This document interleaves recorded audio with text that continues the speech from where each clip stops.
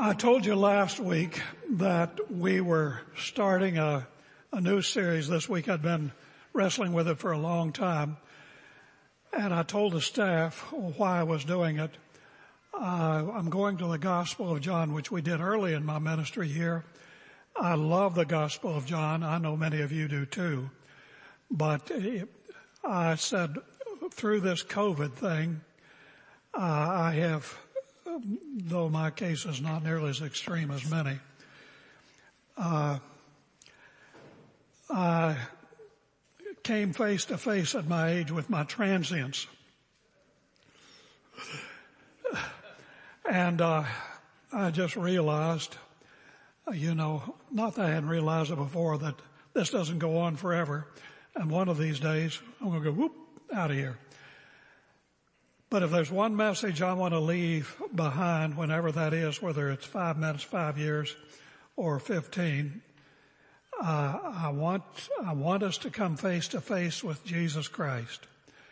That's what John did. He gave us a summary, a gospel that's unlike the other gospels, that points out the glory, the grandeur, the infinite magnificence of Jesus Christ. Something that we usually do not see in our music, we usually do not see in our church life. And he said he wrote it at the end of the book in order that, and I'm paraphrasing, in order that you may know him, have an encounter with him, so that you may believe that Jesus is the Christ, the Son of God, and be saved. That was his evangelistic purpose. That's the reason so often when somebody is born again, they come to Christ, people will say, where should I start in the Bible? And you point them to the Gospel of John. It's a great place to go. And so we're going to do that.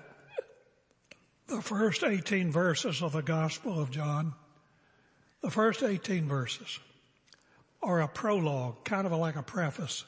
John says, at the end of the day, this is what we learned about the one with whom we walked and talked and touched for these 3 years. And it's magnificent. It's simple and yet it is profound. Talk about somebody in my position. You come to a text and you say, this is beyond me. There's no way I can do it justice. We just try to do what we can do.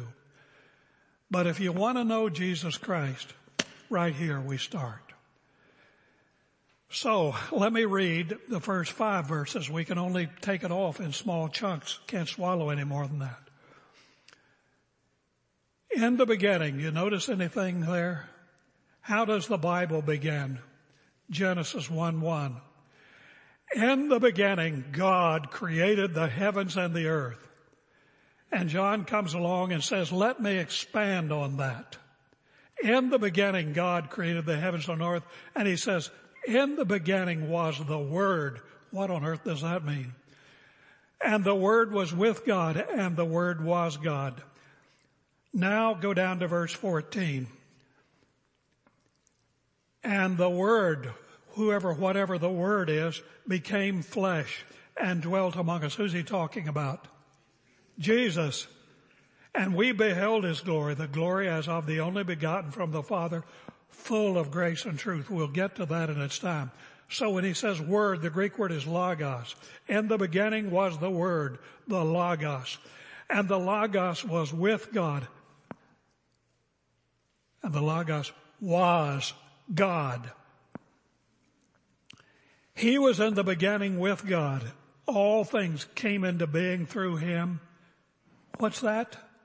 All things came into being through him. You, the birds, the trees, the fields, the flowers. All things came into being through whom? Jesus. Nothing came into being that has come into being apart from him. In him was life, and the life was the light of men. And the light shines in darkness, and the darkness does not get it, does not comprehend it. There came a man sent from God. That begins the next section. John, writing under the inspiration of the Holy Spirit, links boldly the one who he identifies as the Word with the God who initiated creation itself by the use of identical phraseology in Genesis 1. The parallel is striking. What follows here will explain the beginning or origins of all things. And that's in contrast to modern science, which tries to obscure the whole origin with its nonsensical theories of origin and make theories that make no sense except to the utterly blind. So let's start with the premise of Genesis 1, amplified by the premise of John 1 through 5, and it clarifies the mind. In the beginning, God created the heavens and the earth, and here, that member of the Trinity whose role it was to set everything in motion, to initiate the divine will, the executive will, that one is designated as the Word, W-O-R-D. What's that mean? Why would John sound so philosophical, so heavy, so reachy, so out there somewhere? Let me explain that. The person of the Trinity that we know to be the Son, who became flesh and entered the world under the cover of humanity, John 1:14, which I read to you, is the one whom we know as Jesus, the Son of Man. How could that be? How could a God so infinitely great, how could a God so transcendent be contained in a package so small as a human being? Such a mystery of the invisible God, to whom nothing is impossible. Now, yeah, Pastor, there's something there that's bothering me. Why is he called the Word? Why didn't he just say in the beginning was the Son of God? Why is he called the Word? I love that. I'm going to tell you why. I get hold of that. He who is called the Word is the one who is the voice of God. That's Jesus. The voice of God, the very expression of the God, a very expression of who God the Father is and what His will is. That's why He's called the Word. He is the very embodiment of the mind, the divine mind revealing itself. He is not just a medium of divine revelation. He is not just a vehicle of the truth, as were the prophets and apostles. He is in Himself the very direct and immediate voice of God. Therefore, He is called the Word. The Word. You know, you've been out somewhere. You're waiting on somebody to show up and kind of tell you what's going on. And somebody says, hey, here comes the Word. They're talking about some executive who's coming out. They're going to give you the Word. Well, Jesus Christ is the one who gives us the Word through the Spirit.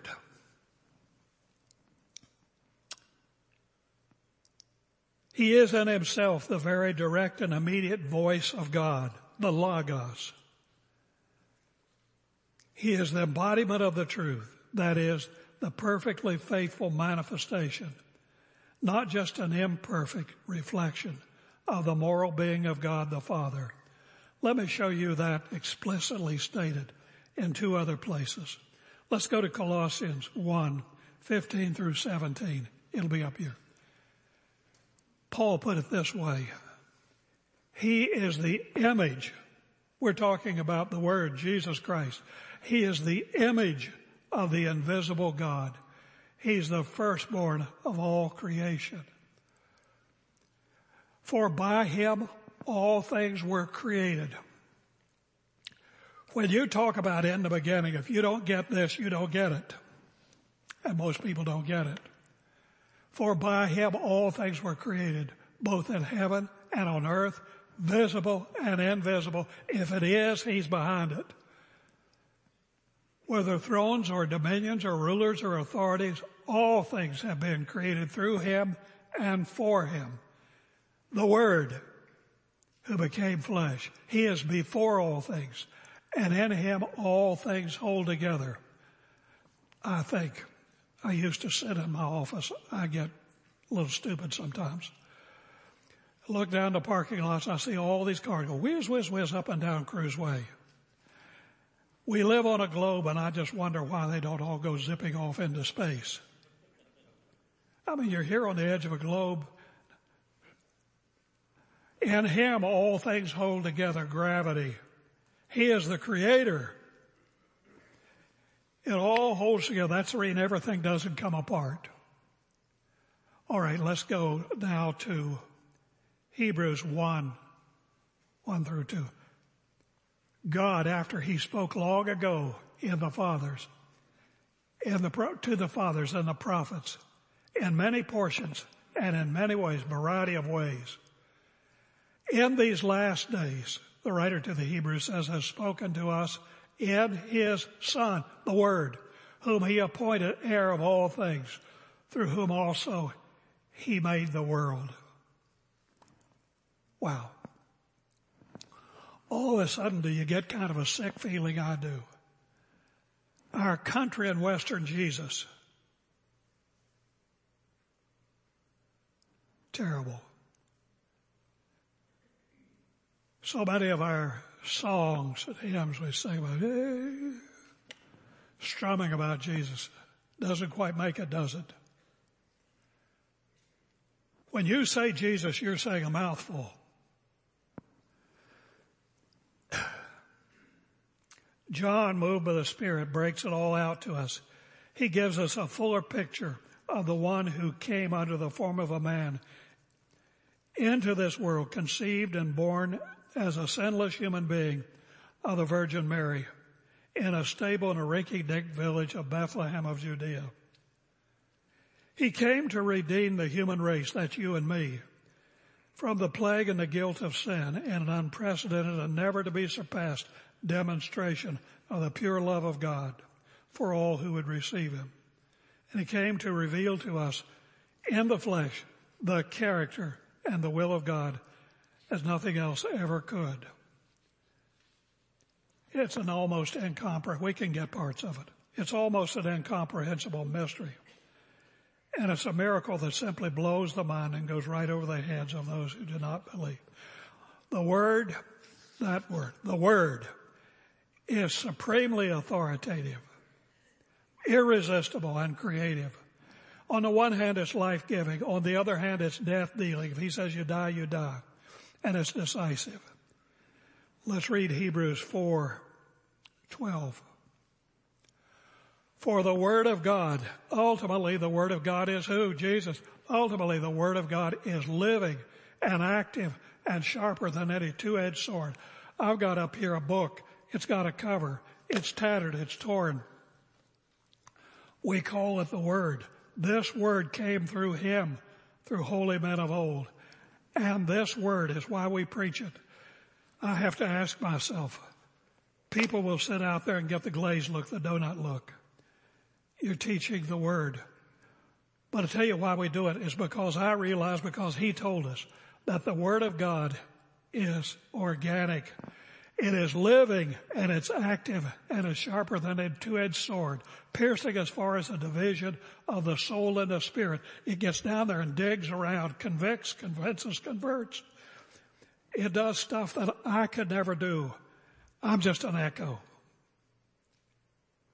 A pitiful one sometimes at that. It pierces like nothing else of the joints and the marrow. It's able to judge the thoughts and intents of the heart. Sometimes people will actually get mad at a preacher. They said he was talking about me. It's the Word. And it gets down there, pokes around, and says, you're wrong, you know. What you're thinking is not right, you know. They come to a service and they want something feel good. They want to hear jokes. They want to hear a lot of stuff that has no place. And we'll get mad and walk out and never come back again. But it's because of the Word of God. That's why we preach it and preach it relentlessly. It is different than any other thing ever written because it's conveyed through the Word, through His Spirit, to holy men of old and placed right here. It's an amazing thing. It's like yeast. You put it in, put a little water, what happens? It just blows up. The Word of God is living and active and sharper than a two-edged sword, piercing as far as the division of all those things, able to judge the thoughts and intents of the heart. He's behind it all.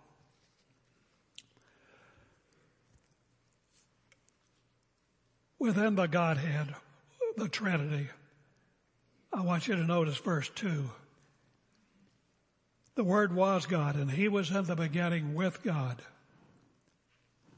That points to the eternality of the Logos. There never was a time when the Son of God did not exist or operate. Note the unity or coexistence of the Word.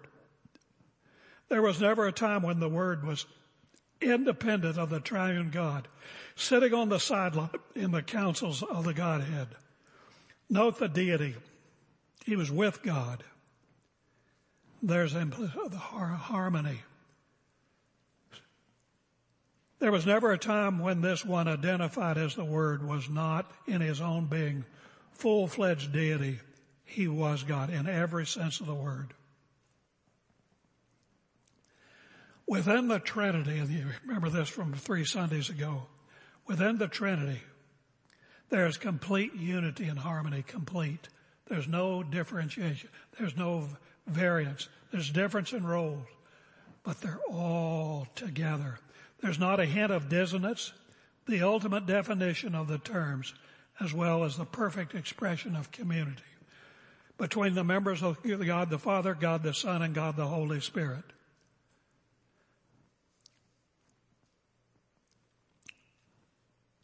The Godhead, the Trinity, is the ultimate example of what creation would be at all levels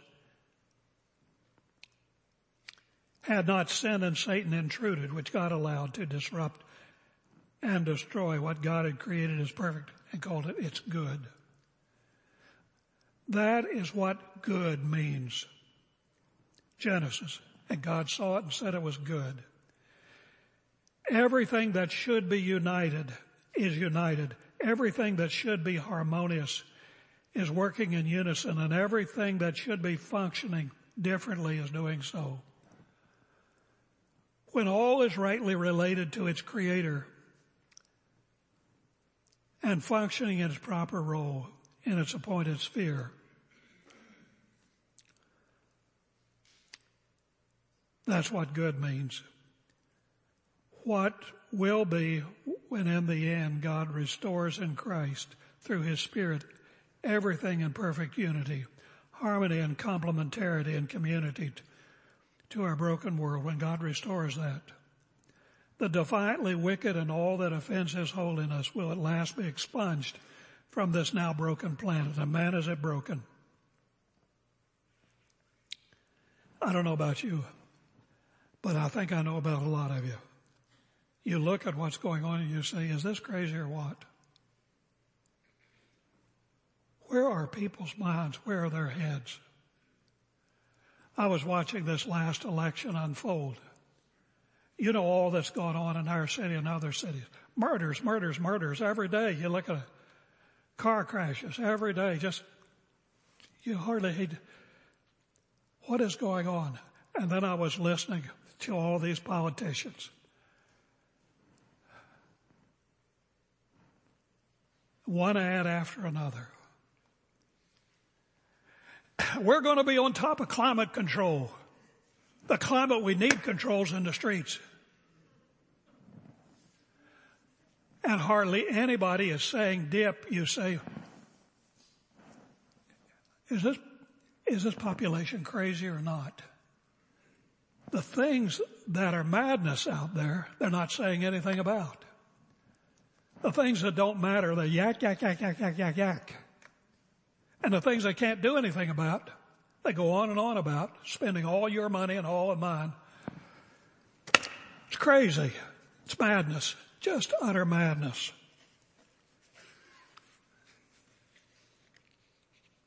Verse 3.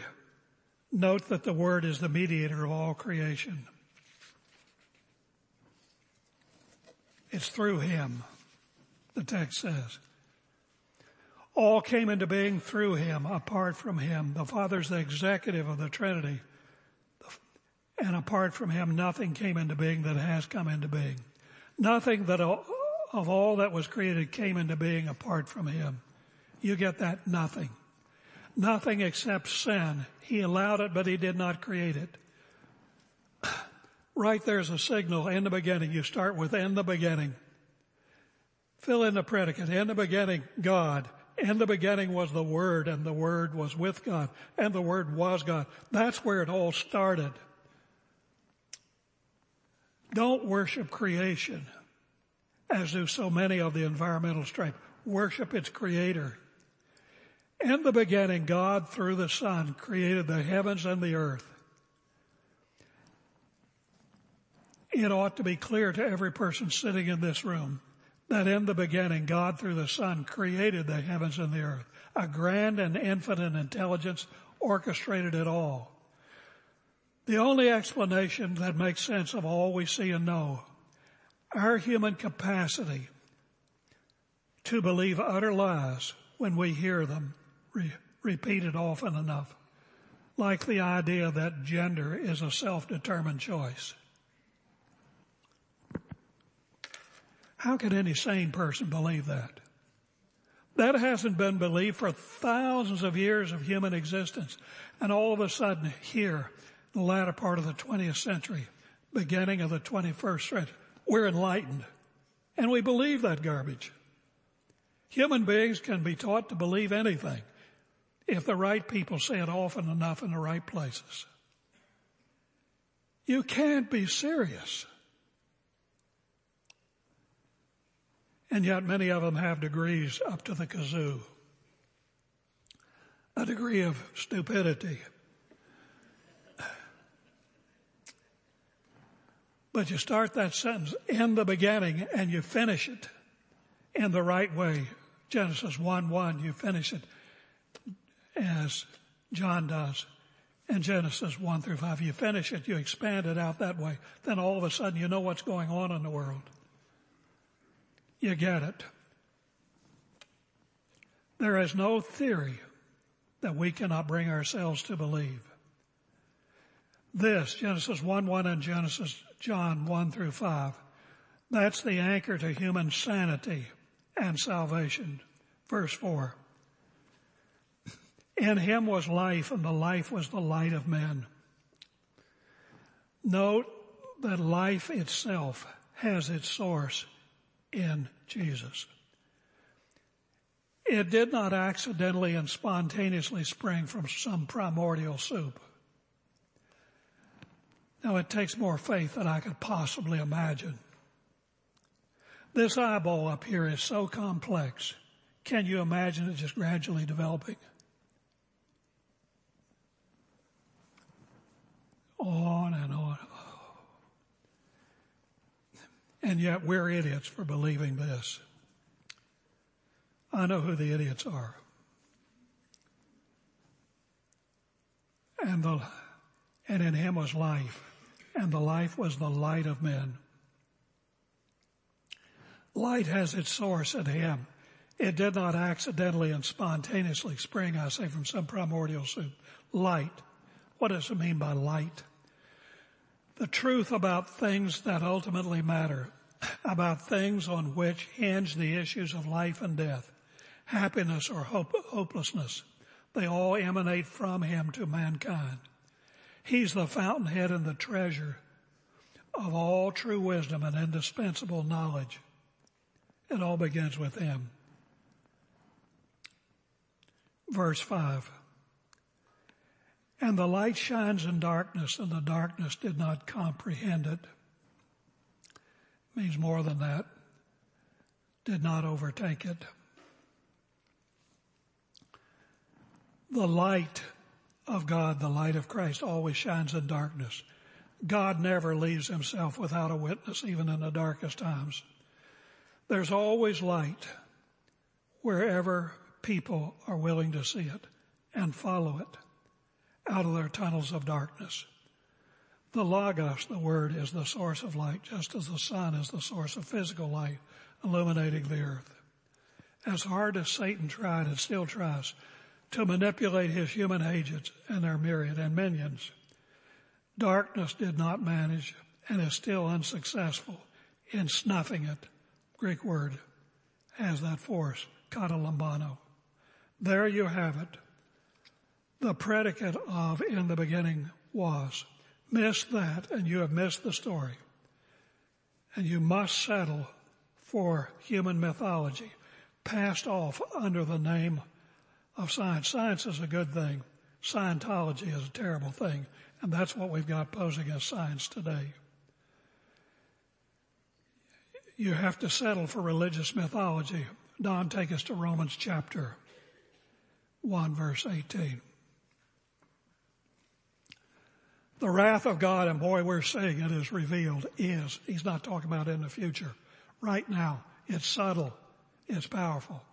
The wrath of God is revealed right now, right now, right now. Revealed from heaven against all unrighteousness, ungodliness and unrighteousness of men who suppress the truth. That's what they're doing. Get out of my sight, don't get in this school, get it down. Don't let it in this university. No, don't let it in this government. No, keep it down. Keep it down, suppress it. Don't let that light out of men who suppress the truth in unrighteousness. Because that which is known about God is evident within them. Oh, He is the light, and He sees that the light gets in some measure down inside. Do you know why people are so mad? Well, this is a simplistic explanation. They're so mad, they're so angry. Do you know why they want to get in the face of Christians and the church and the gospel? They're wanting to say, shut up. My conscience is screaming, don't judge me. That's the Spirit of God. Judge me means I don't want to feel condemned because the truth is shining. It's down there where they want it or not. They're so angry. It's evident within them. How do we know that? The writer says, for God made it evident to them. Let's go on.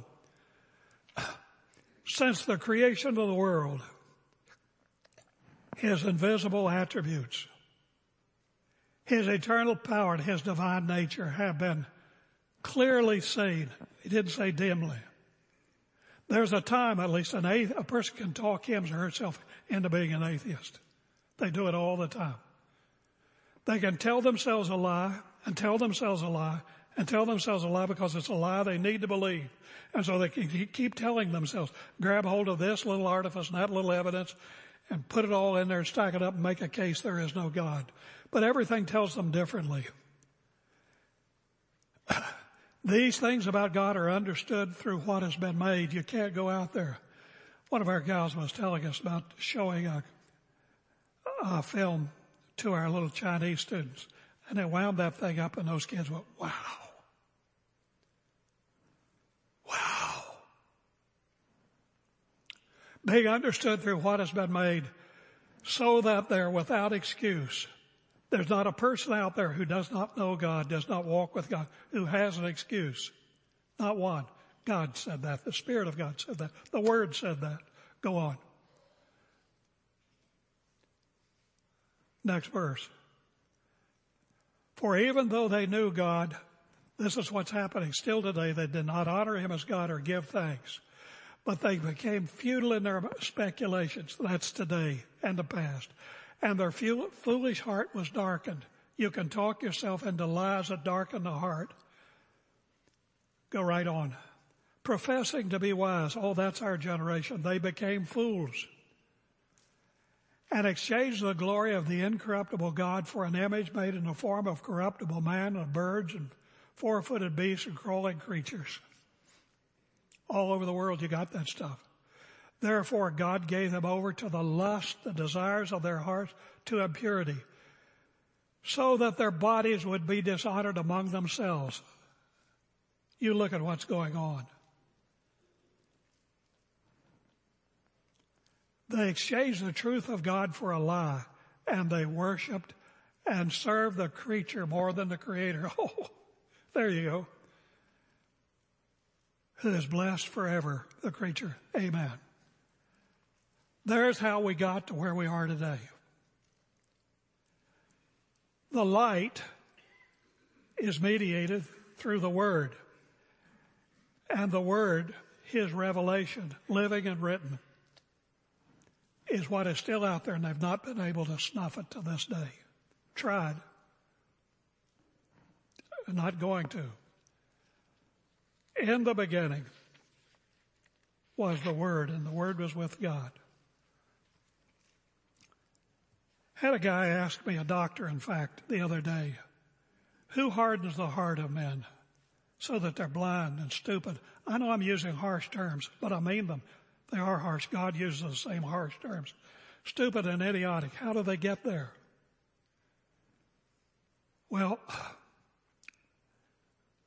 he says, is God responsible or is man responsible for the hardness and blindness? I said both. I've said this before. I mean, God never takes a spiritually willing and responsive heart and turns it into impenetrable rock. But as we see in the case of Pharaoh in the Old Testament in the times of Moses, God firmly fixes trees in the way they are bent to the prevailing wind. You go to the coast, you see some trees, and here they are. All their branches sticking out. The winds just blow them this way. That's like the influences of culture. They just blow people and blow them this way and that. And then finally they're fixed in that position. That's the way it is with the spiritual nature of man. The influences of culture are such. They just bow to them. They just bend to them. And finally God fixes them in place. They harden their hearts and God fixes them finally. And that tree's not going to turn around and blow that way, barring a miracle. Now there's no thought in my mind, if somebody hears an unbeliever, there's no thought in my mind that I'm capable through any intellectual power or prowess to flip that around. Can't do it. Nobody can do it. But His Word through His Spirit, God sends forth in His elective grace, giving sight to the blind and calling people out of darkness and leading them into the light of His Son, into the way, the truth, and the life. I don't sweat.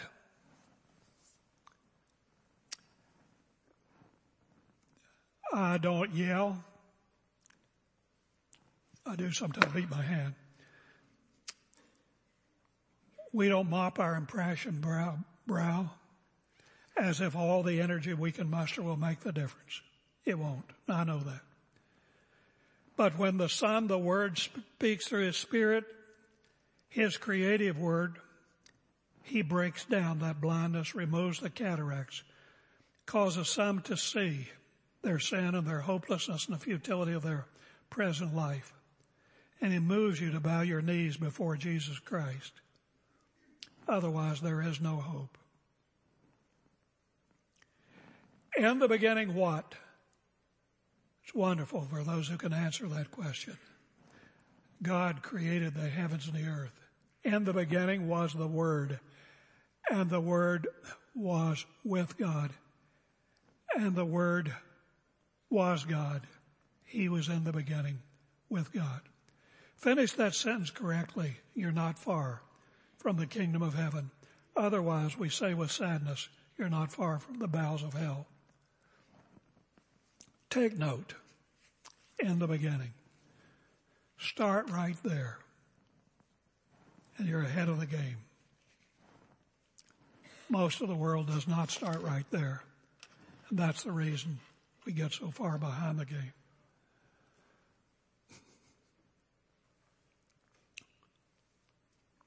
Let's pray. Our Heavenly Father, the passage the Spirit of God has put before us is deeper, higher, broader than I can get my head around, and even our people. But the Spirit of God, your Spirit, can mediate your word to us in such a way that we are edified, we are enlightened, we are built up and strengthened. And we pray that we'll emerge from this passage, despite the weakness of the messenger. We'll emerge from the influence of this passage with a higher view of our Lord Jesus Christ. Lord, there have been those in the past who've said your God is too small. We would affirm that and say that our Christ is too small. We pray that you would strengthen us in a deeper understanding and conviction of who he is. And we pray that if there's anyone here who does not yet know him, that the Spirit of God would work in their hearts and in his elective grace draw them to him. Break down the darkness, break down the blindness, and bring them into a saving knowledge of that one whom we know as the Word. In his name we pray. Amen.